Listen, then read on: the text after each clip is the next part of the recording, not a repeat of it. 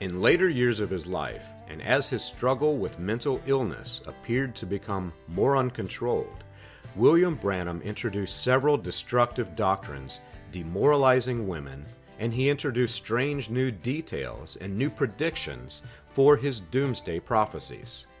One such addition was Branham's prediction that the world would be invaded by giant ants.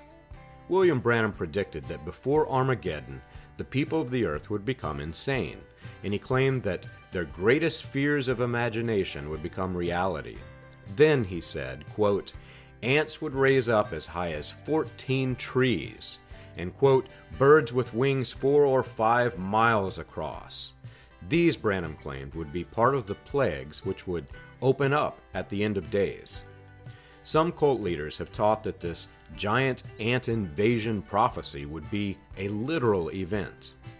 A few days after introducing this new prediction, however, Branham adjusted it to be only imagination.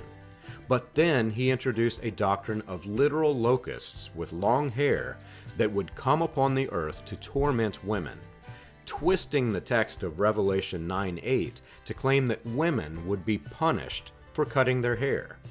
This literal punishment of women by locusts suggests that William Branham believed that the giant ants would also be literal, regardless of the change that was introduced by his stage persona.